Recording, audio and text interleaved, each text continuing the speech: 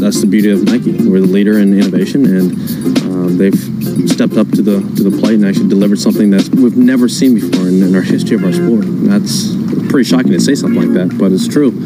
And then to see how it actually works and the physics behind it, and actually how it does perform better than anything you've ever hit, it goes to show you how good Nike Golf really is now.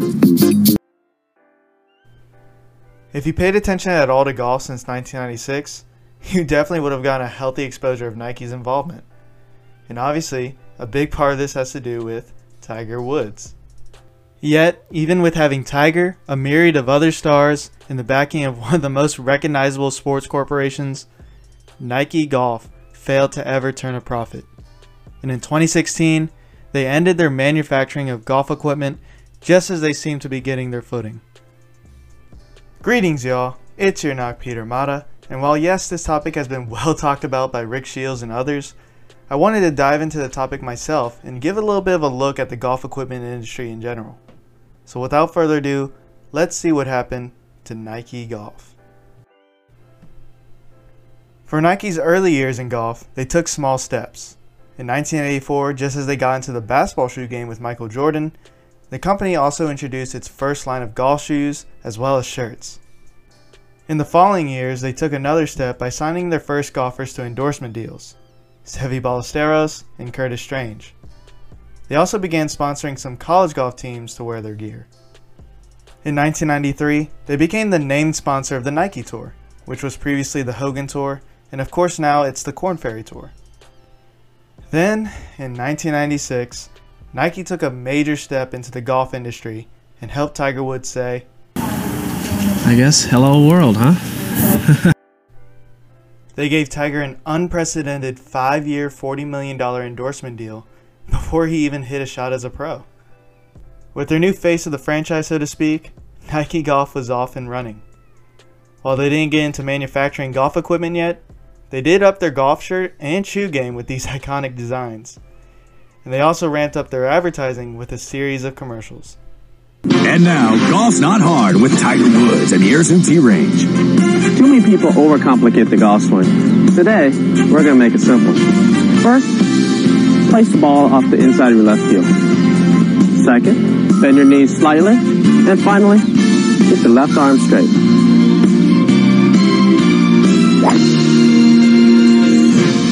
Voila, you're on your way to a better golf swing.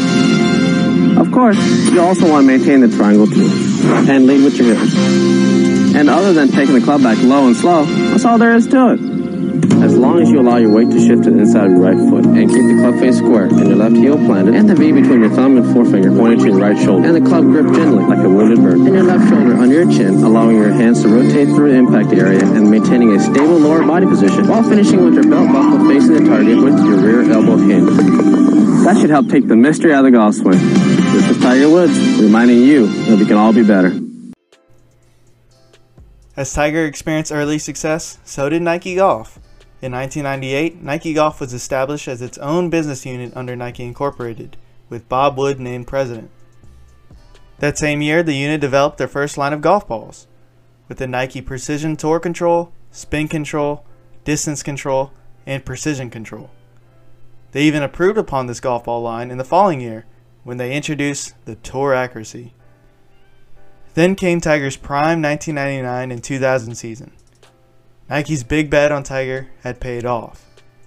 Using Nike's apparel and ball, Tiger began his reign as the world's best golfer, as well as one of the most popular and marketable athletes in the world. Rightfully so, Nike quickly re-signed Tiger to a 5-year, $100 million extension, and with their built-up capital, they began to go to work. Spurred by Bob Wood, Nike purchased Impact Golf and hired their owner Tom Stites and their master craftsman Mike Taylor to help launch Nike Golf's first line of clubs. Soon thereafter, Nike Golf built their famous research and development site, The Oven, in Fort Worth, Texas, and from there they began manufacturing all golf equipment. In addition, they also began to sign more players to endorsement deals, most notably David Duval. The new Nike Ignite driver. Get distance, get forgiveness, get high. best contact you made all year, Duval. When David won the 2001 Open Championship, he was actually the first player to win an event and major with Nike's clubs.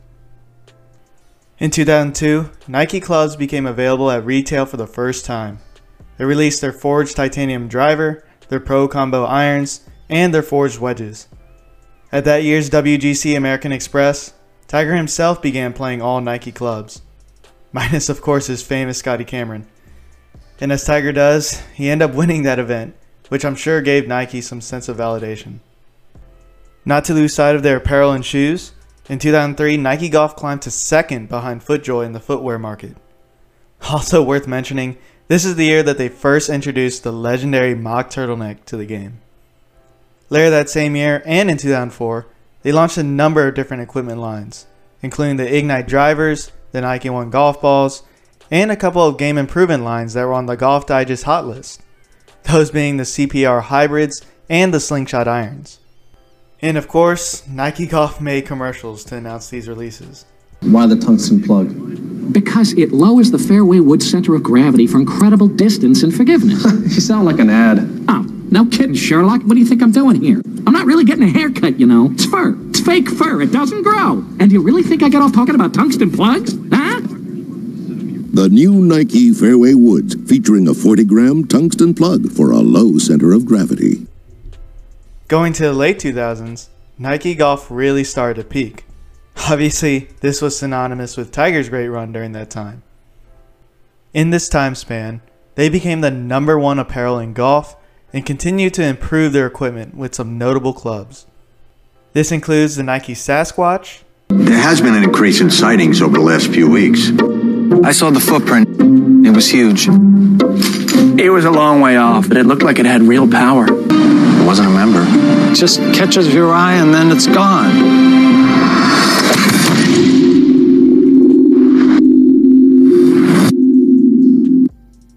And this also includes the sequels to the Sasquatch, the SQ Sumo and the SQ Sumo 2, which I'm pretty sure y'all remember as the first square driver. First glance you think, oh, square? Oh, I can't play with that. I'm used to using a round pear-shaped club. That all disappeared, you know, as soon as technology became king. When people talk about the traditional shape, the pear shape, I wondered why it was the way it was, and how did people get used to that? You know, it became, you know, now it's the most traditional look. Originally, that was the best shape that would not break when it was made out of a persimmon. Obviously, it's a square, it's more stable. The ball just doesn't curve as much. I mean, it will if you want it to, but a mishit or a one that you don't hit perfect, it doesn't go offline as much as, say, a standard-looking driver or an older technology driver. That's designed to get in the air a little bit more easily, spin a little bit more easily. It's a little bit better suited, you know, maximum forgiveness, higher MOI, all those things that we've been touting. It's a lot harder to twist it. It wants to stay level, because if you twist it this way, if you go left with the club face, then the whole backside's got to go right. Exactly. And the club don't want to do that. So I was sold right away with the square driver. When you start hitting it down the middle of every fairway with the right trajectory every time, you know, you fall in love with the club, really. The more I hit this thing, but the better that club head started to look. Whoa, this one's going home with me.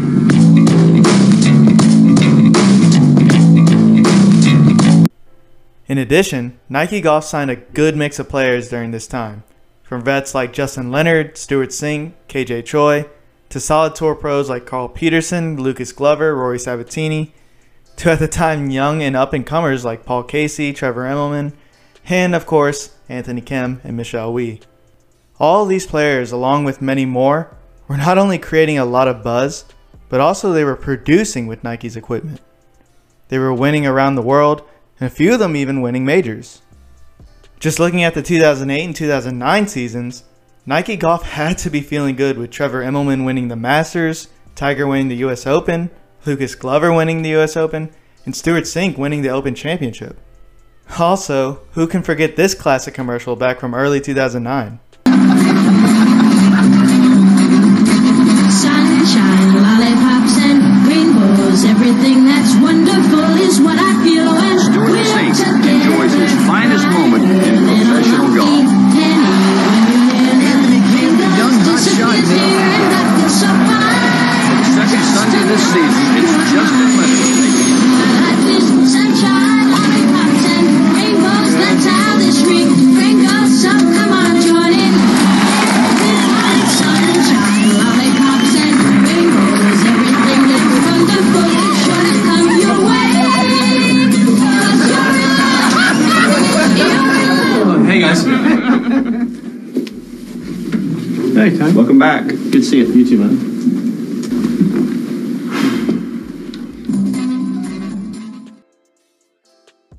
Unfortunately, though, not everything was as rosy as it seemed. Economically, the Great Recession began to cripple the economy, and for many families, understandably, golf was pushed to the side for other priorities. Additionally, as we all know, in late 2009, Tiger got caught up in a sex scandal that greatly hurt his image, and consequently affected the Nike brand. More on both of these later. Moving forward into the 2010s, Nike Golf refocused and started developing more new lines of golf equipment. Building on the Victory Red irons that they released in 2008, Nike introduced not only the Victory Red driver, which was used by Charles Schwartzel in his 2011 Masters win, but also the Victory Red woods and hybrids. I definitely don't see any offset compared to some of the hybrids that are out there, and that's really why I have trouble using the hybrid. It's because I always see a hook before I see it going straight. Right, and we wanted to create that visual where, I mean, you said it absolutely perfect. See a hook before. I mean, even when you're in the golf store and you put it down, right, nowhere near a golf course, you're like, man, this thing looks like it's going left. Right, right. So I mean, that visual thought that the better player wants to have is built into the VR. So we really want to make it fit in there within the set, make it play like part of the VR set of irons. It's going to have the same type of flight that you'd expect to see out of your irons, the same workability. If you want to go a little bit more forgiveness, then that's the Mach-Speed way to go. And, you know, we're going to have probably both of them in play on tour. I mean, just because you're a tour player, that doesn't necessarily mean you don't need help getting the golf ball up in the air either. Right. Well, if you hit it in some dicey spots, you need as much help as you can get. Additionally, they introduced their line of method putters and continued making progress in their golf balls. First with the 20XI in 2011, then introducing the resin in 2014. Interesting tidbit I found about their golf balls was that while Nike designed the balls, they manufactured it with Bridgestone. Probably a big reason why Tiger feels so comfortable with Bridgestone balls today. Anyways, back to the background, and speaking of Tiger, as he made his comeback in 2012 and 2013, Nike Golf got a bit of a boost itself. After Rory McIlroy broke out as a major champion in the previous years, Nike Golf eyed him to be their next big-time player to help carry the brand. Thus, they signed him to a massive 10-year, $200 million contract. Rory's decision to switch to Nike was met with some skepticism, since he was changing from his Titleist clubs that got him there in the first place. And frankly, his struggles to win in 2013 didn't help put that skepticism to rest. I distinctly remember the driving range chatter around this time. Many people did not have a positive sentiment towards Nike clubs. And really, that wasn't exactly the first time someone threw shade towards Nike Golf. Again, more on this later. Rory and Michelle Wie did help quiet some doubts in 2014 with their major wins that season using the Nike Covert driver. Late in 2014, Tiger and Rory helped introduce Nike Golf's last line of clubs that they developed, the Vaporfly driver and woods, as well as the Vapor irons. It's gorgeous looking clubs. There's three different types. There's the Pro Blade, there's the Pro Combo, and the Vapor Speed. How about we go hit some, and then Tiger can judge who's got the better form. Sounds good. Cool with that? Yeah. Check it out. Yeah. Unfortunately, while Nike Golf tried to continually push the envelope in equipment, it seemed they couldn't quite make the progress that they envisioned. Thus, in 2016, after seeing an 8% drop in revenue from the previous year, Nike announced that they would end their manufacturing of golf equipment and go back to focusing on just golf apparel and shoes, effectively shutting down their Nike Golf business unit. Of course, since then, we've still seen that familiar Nike check on the golf course. The company has still kept their endorsement deals with their many golfers, and even added a few with Tony Finau, Brooks Koepka, and others. However, in terms of their golf equipment, tour players and amateurs for the most part have moved on to other companies, and their clubs are essentially now seen as a sign of time gone by. So I guess it's time to overanalyze and ask that big question. What happened to Nike Golf? What caused them to end their foray into developing golf equipment?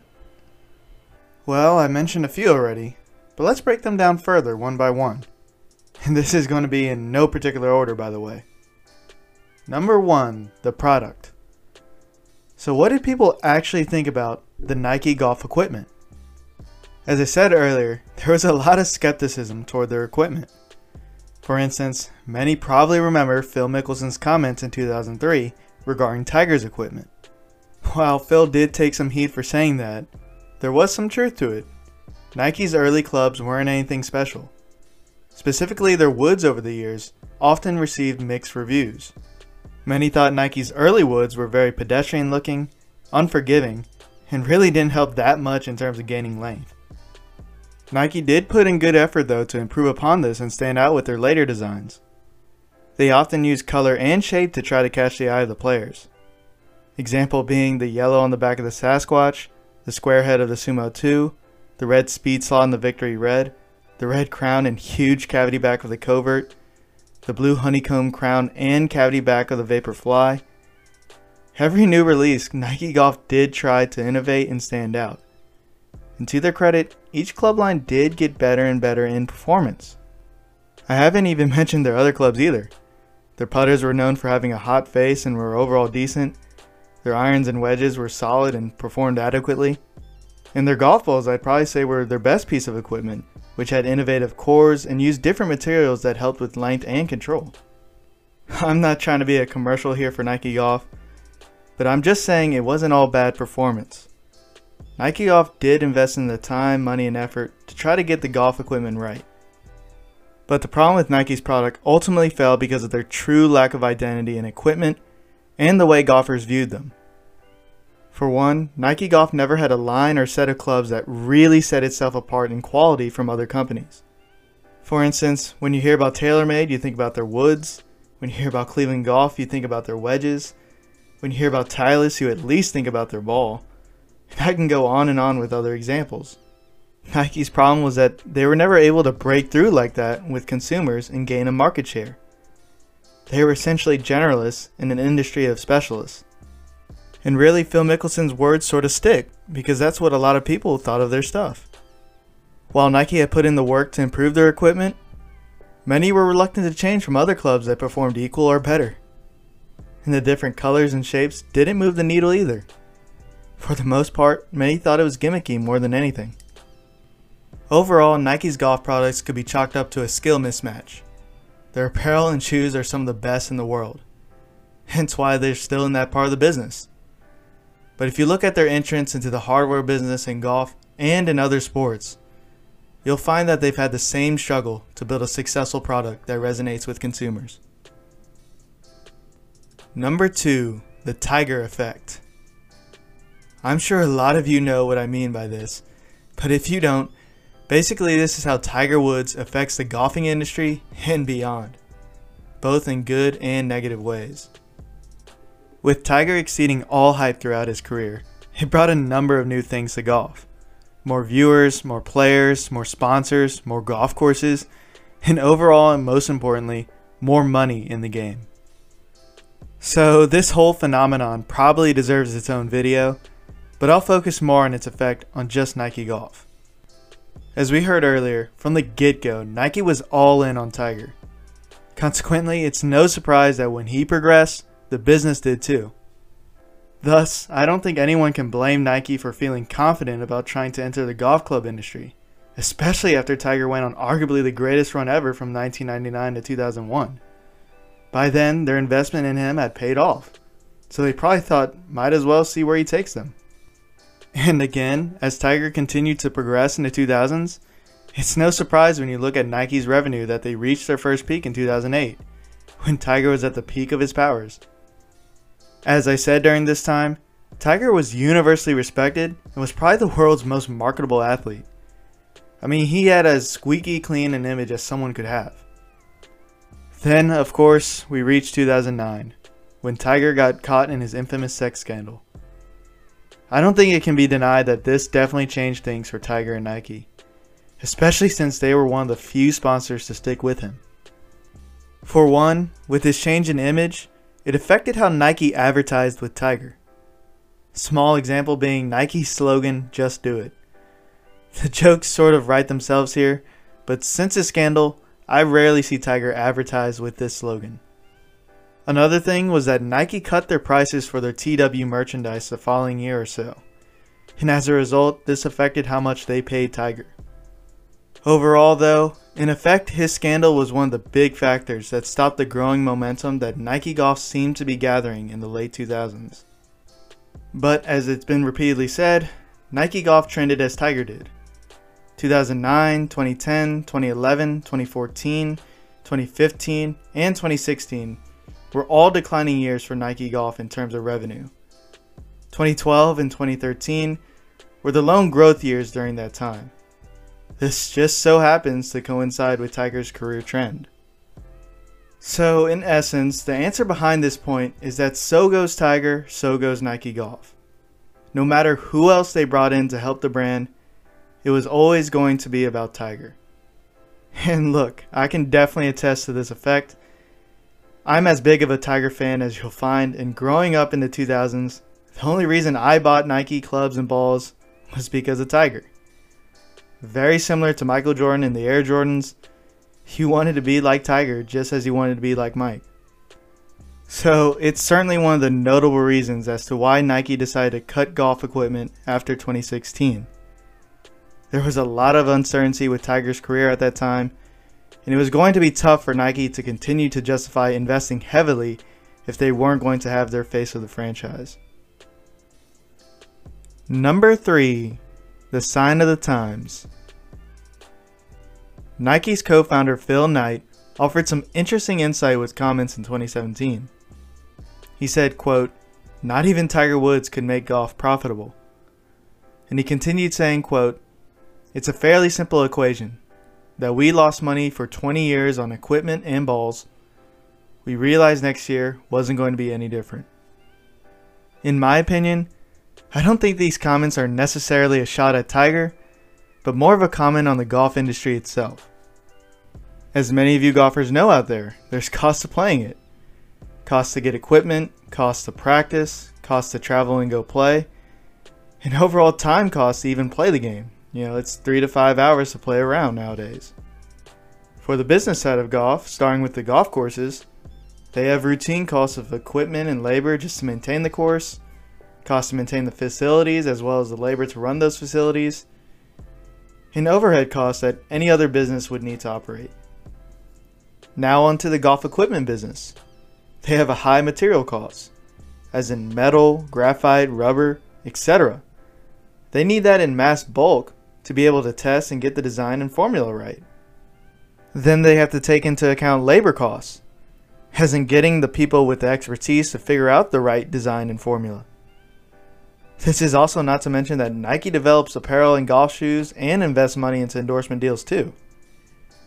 And again, they also have all the other overhead costs that any other business would need to operate. So with all that considered, let's take a step back to the state of golf in the late 2000s. We just talked about the Tiger effect, and obviously one of the effects was that there was more money in the game than ever. People had a little extra money, so they were putting in things like golf. They were spending it on equipment and playing. However, just like Tiger's scandal, the Great Recession helped put a stop to this growing momentum. As mentioned previously, for many, spending on golf understandably became less of a priority. And this filtered to the business side of golf.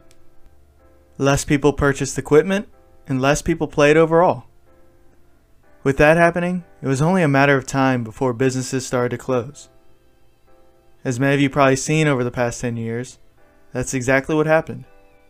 Since there was an abundance of golf courses built through the 2000s, many courses began to close. Same thing happened for golf equipment companies. In the 2000s, there were many to choose from. But likewise for the past 10 years, many have closed operations and or have been bought out by bigger companies. This is shown visibly now. Back in the 2000s, if you were wearing a Callaway hat, you had Callaway equipment. If you were wearing a Nike hat, you had Nike equipment, and so on and so forth. For me, it's so interesting to see it now that you got players mix matching. For instance, you'll see Adidas clothing with Callaway equipment, or Nike clothing with ping equipment. It's unusual and different, but that's the reality of it. It's just a sign of the times in golf. Bringing this all back to Nike Golf, basically what I'm saying is that everyone in the golf industry, not just Nike, has been working hard to just survive and do what they can to stay open. If you compare some of the financials between Nike Golf and other equipment companies during this time, you'll see the trend. In addition, it doesn't help that the youth audience which Nike goes for is typically at the bottom of the totem pole in terms of resources. And not to mention the fact that this audience has had a constant waning interest in the game of golf. So Nike in 2016 probably saw this trend. And coupled with what Phil Knight was saying, it was a simple formula. They weren't going to keep shelling out money on something that was trending negatively and that was already unprofitable even in good times. Hence, why they probably pulled the plug on Nike Golf. In sum, while Nike Golf shut their equipment manufacturing for these reasons, their entrance into the golf industry has certainly been attention grabbing. And for some, including myself, we look back at Nike's golf equipment and all their classic commercials with fond memories and nostalgia. I know whenever I see my leftover Nike SQ Sumo driver in the garage, I think back to growing up in the game in the 2000s and just trying to be like Tiger. Anyways, I know this was a long one, but I certainly enjoyed creating this video and hope y'all found it interesting too. At the end of the day, these were just my thoughts on what I think happened to Nike Golf. Definitely let me know if I missed something and give me your thoughts on what you think happened to Nike Golf. Thanks again for watching y'all. And as always, please like, subscribe, and comment below. Your words mean something to me.